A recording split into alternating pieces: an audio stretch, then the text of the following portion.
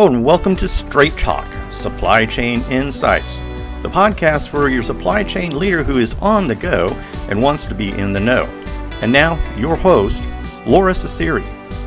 Welcome to Straight Talk with Supply Chain Insights. My name is Lora Cecere. I'm the founder of Supply Chain Insights, and today it's with great honor I introduce Nick Lynch. I've known Nick for about a decade, and Nick used to lead the planning work for Shell, and he's now a partner at SmartChain.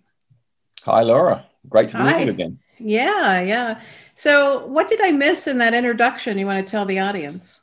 I'm a supply chain guy. I've been doing supply chain for, I hate to say it, about 3 decades now. And that's in fast-moving consumer goods to begin with, into pharmaceuticals and consumer health products, and then into oil and gas.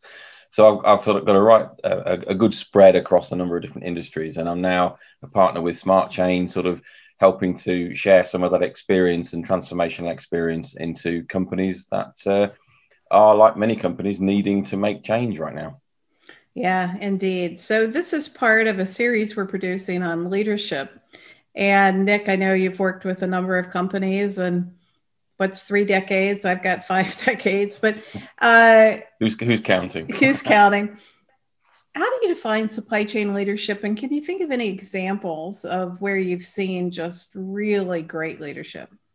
Supply chain leadership for me comes in a number of different forms. I think in supply chain, you have to take decisions all the time. Some of those decisions are quite tough. So good leaders are able to act quickly and with integrity. I've seen some good decisions made, in over that sort of time, judgments to make changes to supply chain, to support initiatives, to do things that are where you're making changes, you're driving a supply chain forward, but you're doing it in alignment with a vision, with a strategy. It's not just chasing the latest thing. And I think that sort of differentiates good supply chain leadership from average, let's say. I think supply chain is often not positioned well in a company. So supply chain leadership can not always be seen to have a seat at the top table, which doesn't help. I think supply chain is a critically important function for a business. Get it right, and it really, really helps drive business performance to hit strategies, to hit objectives. Get it wrong or don't really do the right things, and it has a significant impact. So I think I think supply chain leadership is a critical thing. That's what I like to do. I like to consider myself in that sort of mix. So let me see. The attributes that I heard you talk about for your supply chain leader is the ability to make decisions, ethical, and not really get off track with shiny objects. It helps. It's a really tough place to be. There are so many shiny objects out there. We're in the digital age, and in my time with Shell in the last sort of few years, I was receiving so many knocks on the door, emails about everything, and some of it is really good. Don't get me wrong, some of it's really, really good. So I think one of the challenges for leadership is to be able to find the things that you should follow. Don't just assume that every new technology, new piece of kit, new software is right for your business. And I think that probably contributes to why so many digital transformations are seen to fail. And I know you've commented on this in the past, and there are many surveys pointing at this. But if you try and you put a square peg in a round hole because you just like the idea of a technology without really understanding what it's going to do for your business, what problem it's going to solve for your business, that can lead to trouble. So I think the ability to not necessarily follow just what seems to be cool and nifty right now is a good quality in a leader to have. Pick the right things. So any stories from your experience come to mind? I don't want to throw anybody under the bus directly, sort of from my previous roles, but I've seen projects that are where resources, effort were put into things simply to have the thing. I don't want to sort of name any companies or any people in that space. But, we can call projects that just don't deliver, projects that run and run and run, they don't deliver, and you look at it sort of 2 years later and the business is still the same, nothing's changed. So that's kind of, I take the opposite view. I like to make change, and I like to make change that's meaningful and that it sticks. So one of the reasons why I wanted to interview you for this podcast is your influence management to build guiding coalitions for demand-driven projects. You are the only person I know of that has done demand-driven on the forecasting side and demand-driven on the procurement side. And even though those concepts are slightly different by the definition of demand-driven, both are trying to get a better signal off of market data. How did you build a guiding coalition for those projects? Because they weren't insignificant; they were global rollouts. They're two projects that I'm really proud of those projects because they made a significant difference to the bottom line in the company. Well worth doing. But you're right to flag they weren't easy to do. A company the size of Shell is a very, very large company. We're absolutely going to be talking about matrixed organizations, balancing of who's got the power and influence both at a global level, at a regional level, at a local level. Supply chain is run at the local level, so you always have to make sure that you're influencing at where it's happening at the coal face. But it's not the coal face that signs the checks for the big projects. So you've got to be able to influence at all levels. So I was very aware of that in Shell. The organization was moving, decentralizing. So understanding that you have to bring the organization along with you. You can't just have a great idea in the idea department. You've got to be able to get people to buy into that and see why that would be good for them. So I spent a lot of time on the what we loosely call the change management side of things. But I also did something quite specific with both of those projects, demand sensing and demand driven. I got a really strong business case and I tested the solutions. I tested the technology.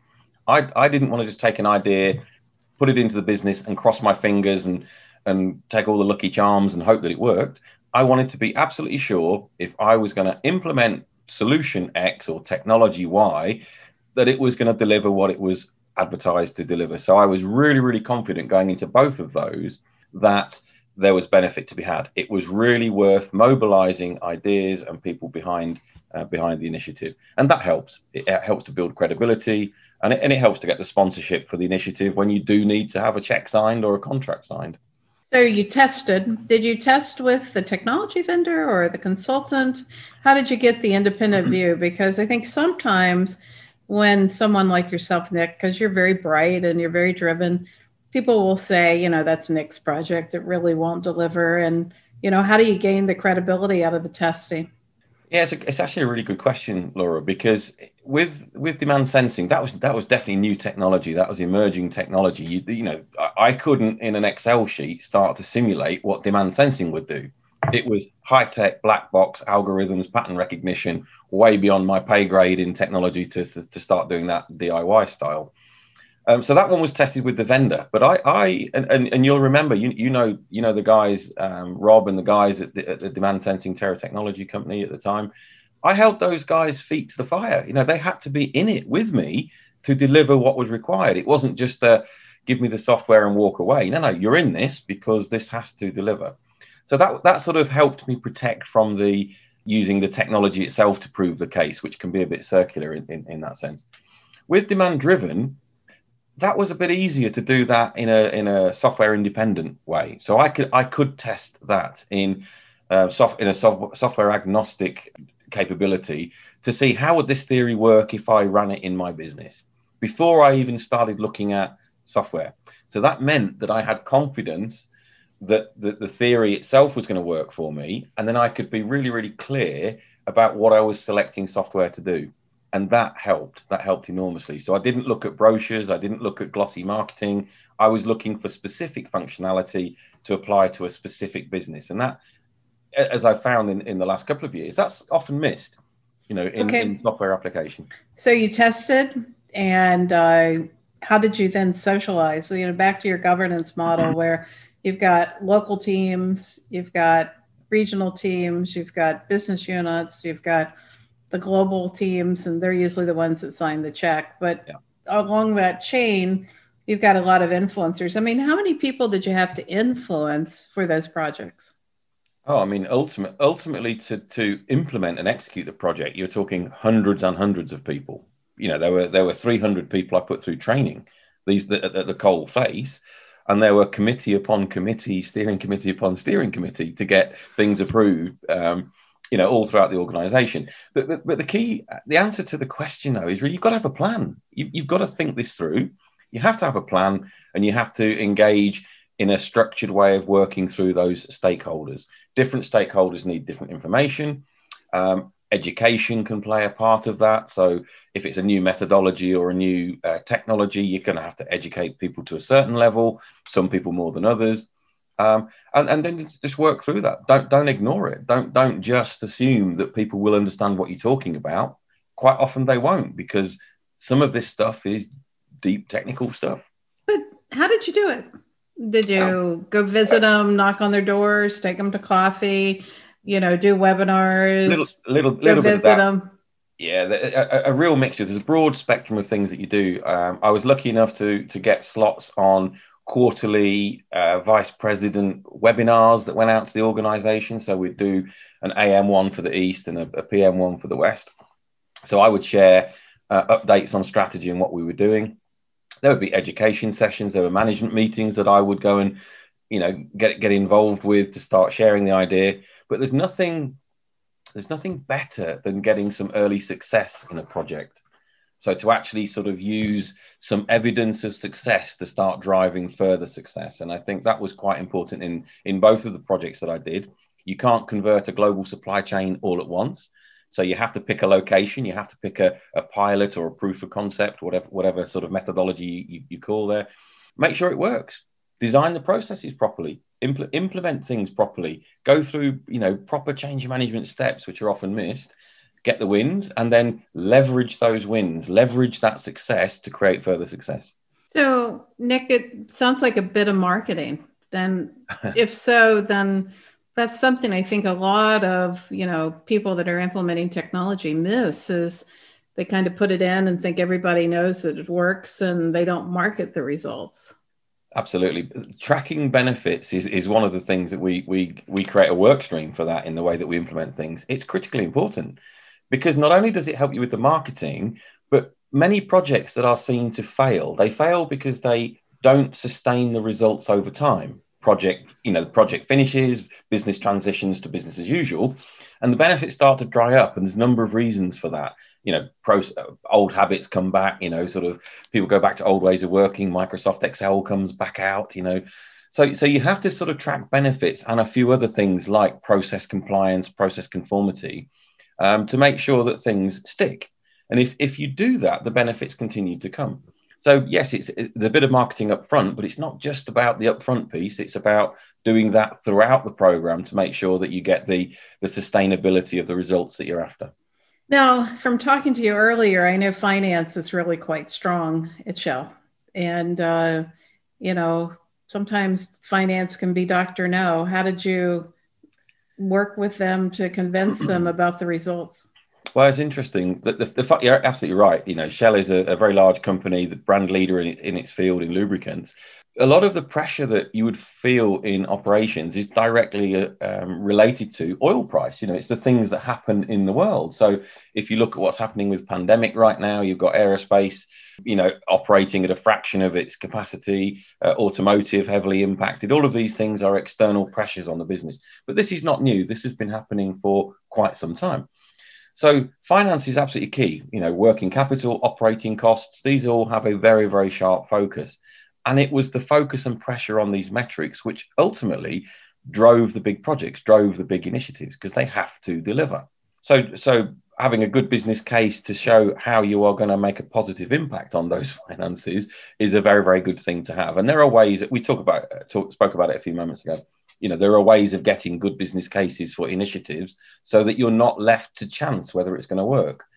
Don't leave change to chance, as we often say. So let's just kind of wrap up, Nick.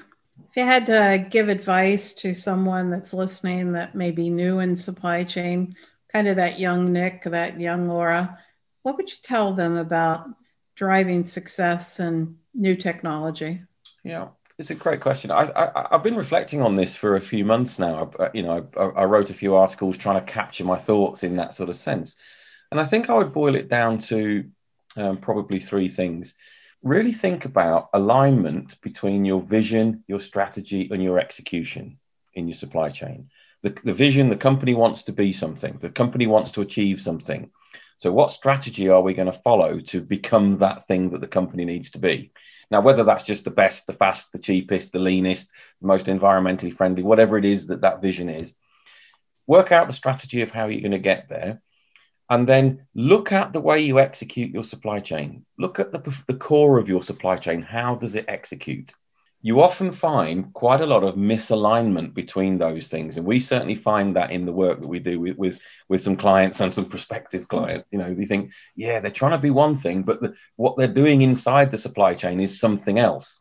And it's not aligned. So if you want to be lean, you know, don't have a really long, inflexible supply chain. If you want to be, and you know, if you want to be sustainable from a carbon point of view, don't have a supply chain that's doing everything in an emergency everywhere, you know, burning right. fuel, shipping things around. So there are things that you have to align to get right. So focus on the core. So align vision, strategy, and execution. Focus on the core. And then, as I've probably mentioned a few moments ago, give change a chance. You know, changing a supply chain in its performance isn't an accident. It doesn't happen by chance. You've got to do it properly. And I think those projects where you see success has happened and things transform, it's because all of the steps were taken to do that properly. So I would just, to the younger me or to other people in, you know, starting their careers in supply chain, learn how to do change, learn the keys to that, learn how transformation happens, and think about what your supply chain is trying to be. There are things you can change to help it get there. Give change a chance. It's a wonderful way to wrap up. Thank you, Nick. Nick is currently in the UK, and it's always great to talk to you. Until next time. Thanks, Laura. Take care.